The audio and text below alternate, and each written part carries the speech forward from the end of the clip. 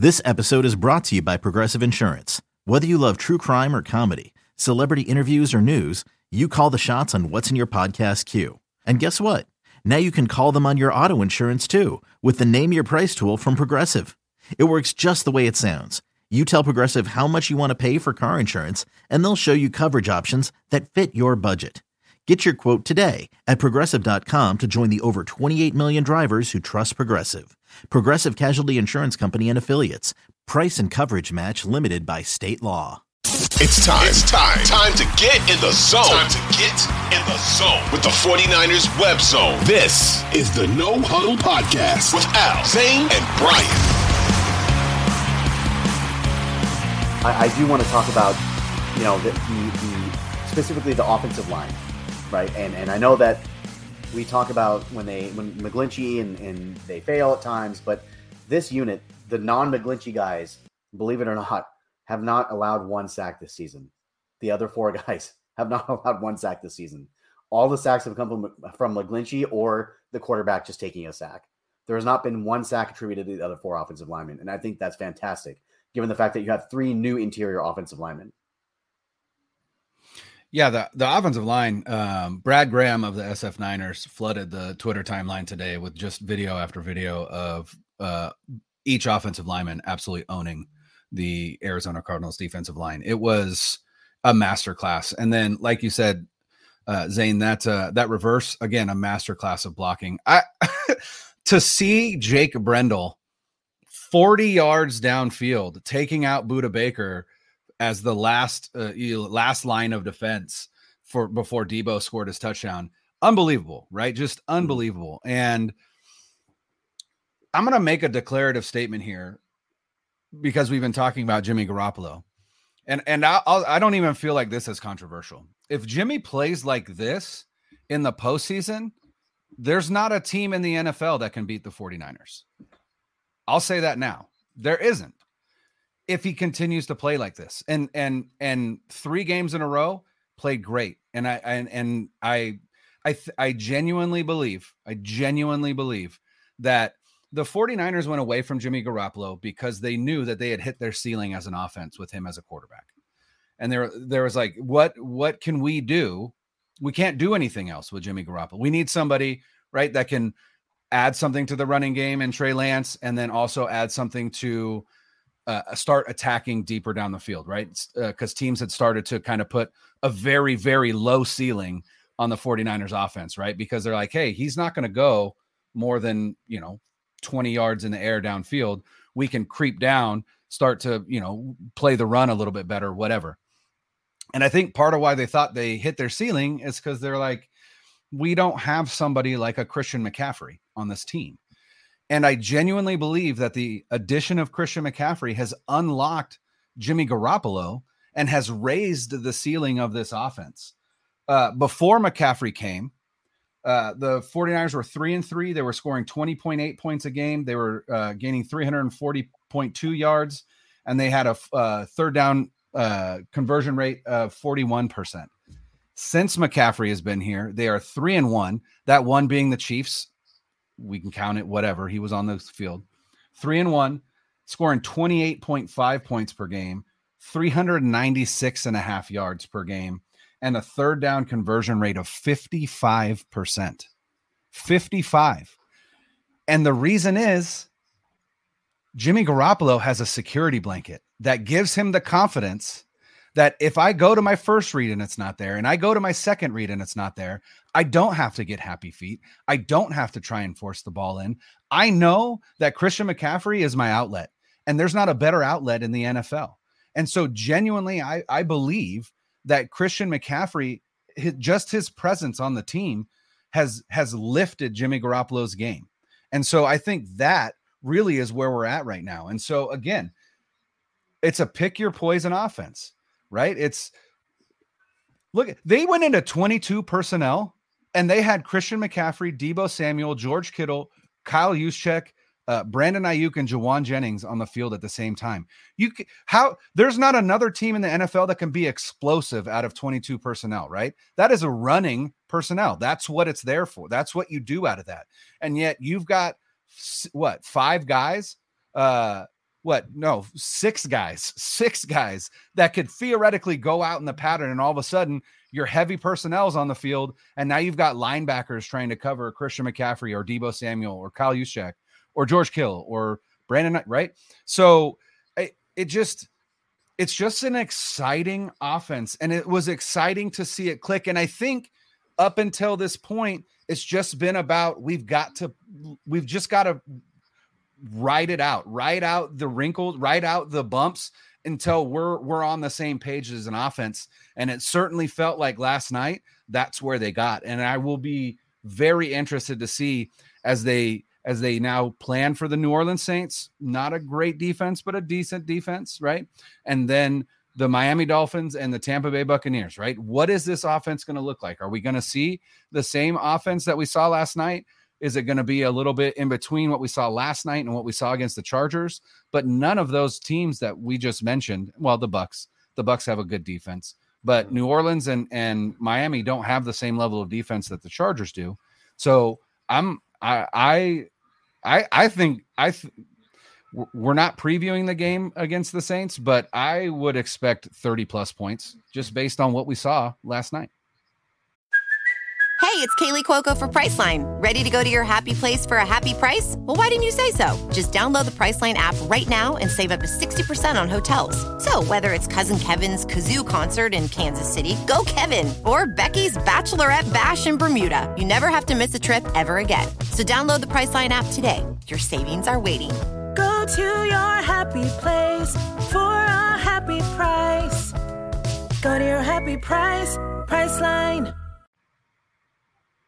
Well, one of the things I went back and looked at, because I feel like the peak of Kyle Shanahan was 2016 with the Falcons. I don't know if that's arguable. Mm-hmm. So I just went back and kind of looked at what the target distribution was like. And obviously Julio Jones was the monster there, and they had Sanu and they had Taylor Gabriel. But one thing that happened on that team is he had Freeman and Coleman combined for 85 catches that year. So obviously it's not like I watched every Falcons game that year, but I'm sure they were safety valves and, checkdowns and things like that to get the ball in the running back's hands.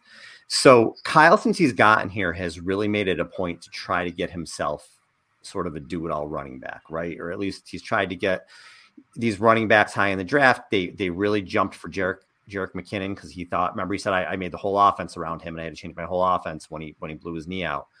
So Kyle's been looking for a back like Christian McCaffrey. And you look where McCaffrey is right now. He's got 21 receptions. He's on pace for 57 catches with the Niners, and he started 6 games into the season. So he has that piece now, that running back that can be a big, that he can put out wide, that can be a matchup issue, that he can move all over the place. So I wonder if that's going to help unlock what we've been hoping to see out of Kyle Shanahan. What we'll see. I'm optimistic like you guys are, but I mean, this was one game. Still have to make sure it continues throughout the season, but I think also McCaffrey is allowing people to relax. I think he's allowing people to kind of fit into their roles and definitely allowing Jimmy to relax, like you said. McCaffrey in his 4 games has 68 touches. He's been targeted 24 times in the passing game. Like I said, he's got 21 receptions. He has 4 touchdowns when you consider the passing touchdown. So 4 total touchdowns. He's got 47 carries for 209 yards, 394 total yards. He's converted a ton of third downs. He's definitely been Jimmy since he's gotten there. Jimmy's at 71.4%, 252 yards per game, 8.5 yards per attempt, 8 touchdowns, 1 interception. So he has really allowed Jimmy to calm down. He's kind of been a different piece for Kyle. And Kyle looks like he gets a little McCaffrey happy sometimes. It's like a new toy. How can he not, right? To use him and do a bunch of different things with him. But I'm really interested to see. And Brian, like you said, it seemed like they figured it out last night. I always say, we'll see. We'll see if it stays consistent, but last night was certainly phenomenal. Will this allow Kyle to unlock the offense that we've wanted him? Because maybe he's got all the pieces that he needs now. And I mean, you say, how many pieces does he need? He's got everything. Well, maybe McCaffrey was just a missing piece. Maybe that's going to allow Ayuk to be, the wide out and Deebo to kind of be the do-all receiver and Kittle to start getting involved and get open again. Maybe it's going to do it. And I certainly love the way that, first I was like, why is Mitchell not touching the ball? But I love what they did with him. They had McCaffrey in the first quarter, and then they let Mitchell in, and Mitchell just looks like guy's like a hurricane running down the field. He's fast, strong. I love watching him run. And, you get McCaffrey going, and then you pound it with Mitchell.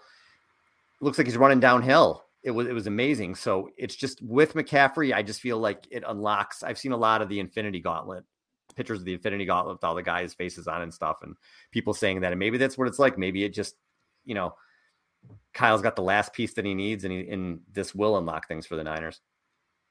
I think it's so important to have an outlet like that, Al. Like you mentioned that how Jimmy probably feels more comfortable now having that. That's a staple of the West Coast offense. And let's not forget that Kyle Shanahan comes from that tree. It is a modified version of the West Coast offense is what he runs. And one of the things I thought back to when thinking about Kyle's offense and the expectations that we put on Kyle, if you think about it, when has Kyle ever really had like a high flying score a ton of points offense? It's not like that. It's like what you see now. It's like his dad's offense was like this too, with more running, but his dad's offense was very similar to this, right? With a lot of right after the catch, a lot of timing throws, a lot of that stuff. And the idea, I don't know where the idea came from that this would all of a sudden become like an Andy Reid type, we're just going to throw deep every down offense. And that expectation, maybe when Kyle came here, that's the expectation we had because of the offensive mind that he was. But I feel like, and I really truly feel like, what we saw last night is the Kyle Shanahan offense. That's the offense. And it's not necessarily we're gonna have a speed burner and we're just gonna throw deep every single down. And that it is a methodical, very at times deliberate offense that has a purpose for every play. And sometimes you'll see those plays come back later in the game. Sometimes you'll see little variations off of them depending on what the defense is doing. And when it works, it is phenomenal and is what you saw last night. So I think that for me, the expectations that I have for Kyle are what we saw last night. That's the expectation I have. I don't expect them to put up 40 points a game. They're just not that type of offense, right? They never have been. And I don't think, besides that 2016 season, I don't think Kyle's been that type of offensive mind. His offense is very systematic. It's very deliberate. It's very calculated. And it is one of those things where it fits into the game much like any other sort of scheme or anything like that fits in the game. It is not the game. It is a part of it. And the thing that I want to lead into with that thought is that when his offense is humming, it keeps the defense off the field and limits their reps, and limits their time on the field. It helps keep those guys healthier. It keeps Nick Bosa on the field longer because he's not rushing the passer as much, and the defense is more effective like that. The way that they won in 2019 was by controlling the ball. They led the league in time. Actually, they were second in the league in time of possession. And that's how they're going to win games going forward, is that they're going to have to control the clock, control the ball. And they can do that now by having a guy like Christian McCaffrey and having an outlet. So thinking, looking over to the defensive side of the ball, they were, again, at the beginning of the game, they gave up a little bit to DeAndre Hopkins. And it's funny because I feel like this was Mooney's worst game as a 49er, and he wasn't even that bad. He gave up 9 catches, or I don't know if all 9 of them were on him. Several of them were on him that Hopkins caught. But even having his worst game, he was still really, really good. And the defense was still really, really good. They pitched another shutout for the 3rd straight game in the second half.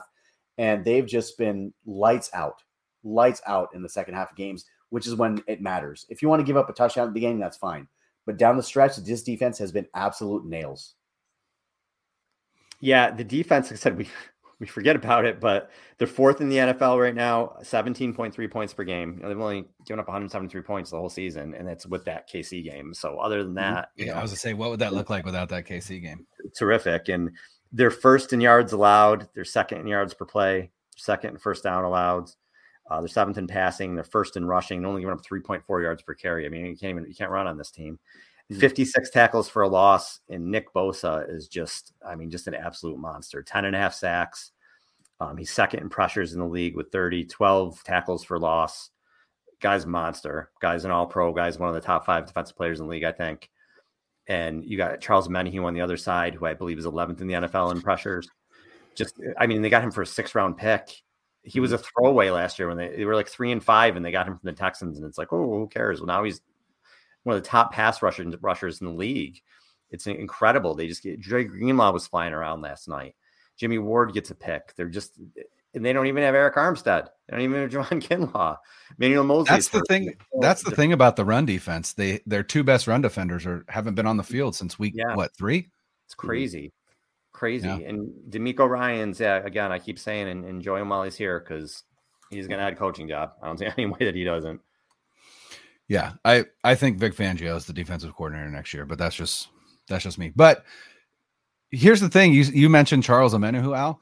Mhm. Pass rush win rate, top 3 in the NFL. Number 1, Myles Garrett. Number 2, Nick Bosa. Number 3, Charles Omenihu. That's crazy. Like, again, underrated as all get out, right? And another guy who just came back and has made a huge impact in the 2 games he's played, Jordan Willis. Jordan Willis has had a huge impact. You look at Samson Ebukam did not dress for this game against the Cardinals, and Jordan Willis was the starting end opposite of Nick Bosa on first and second down.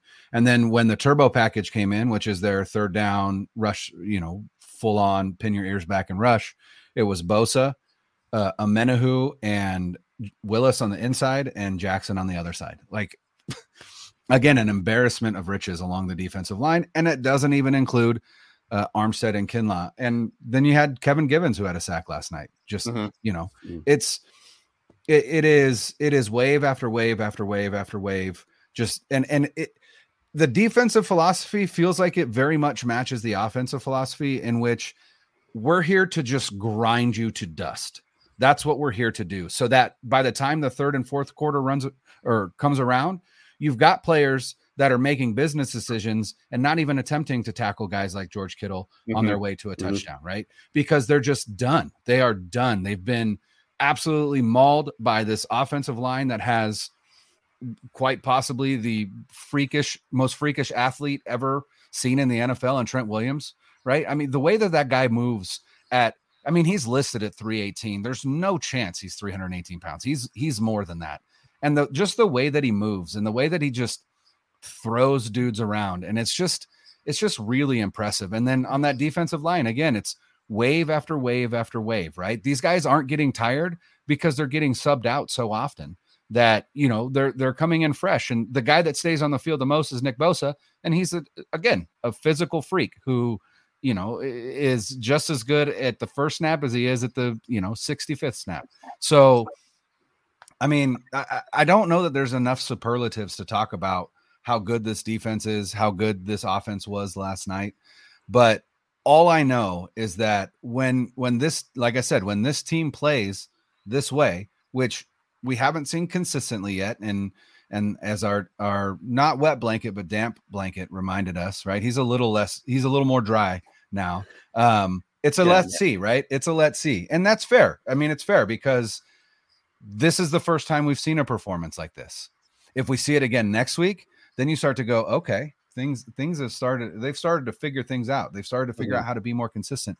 And if there's one thing that has been a pattern in his entire tenure in San Francisco, Kyle Shanahan teams are really, really, really good in the second half of the season and into the playoffs, as long as they are not too injured to be good, right? 2020, right? Really is the one that I'm thinking of. And then 2018, you didn't have a quarterback. Let's just throw that one out. So it's exciting. It's exciting to be a fan of a team like that, because like I said, it's fun to watch. And I don't think that there's a team in the NFL right now that is like, yeah, I want to see those 49ers in the playoffs, because I think every team in the NFC's crapping their pants right now, thinking about having to face that team, because there isn't anybody better in the NFC when they're firing on all cylinders.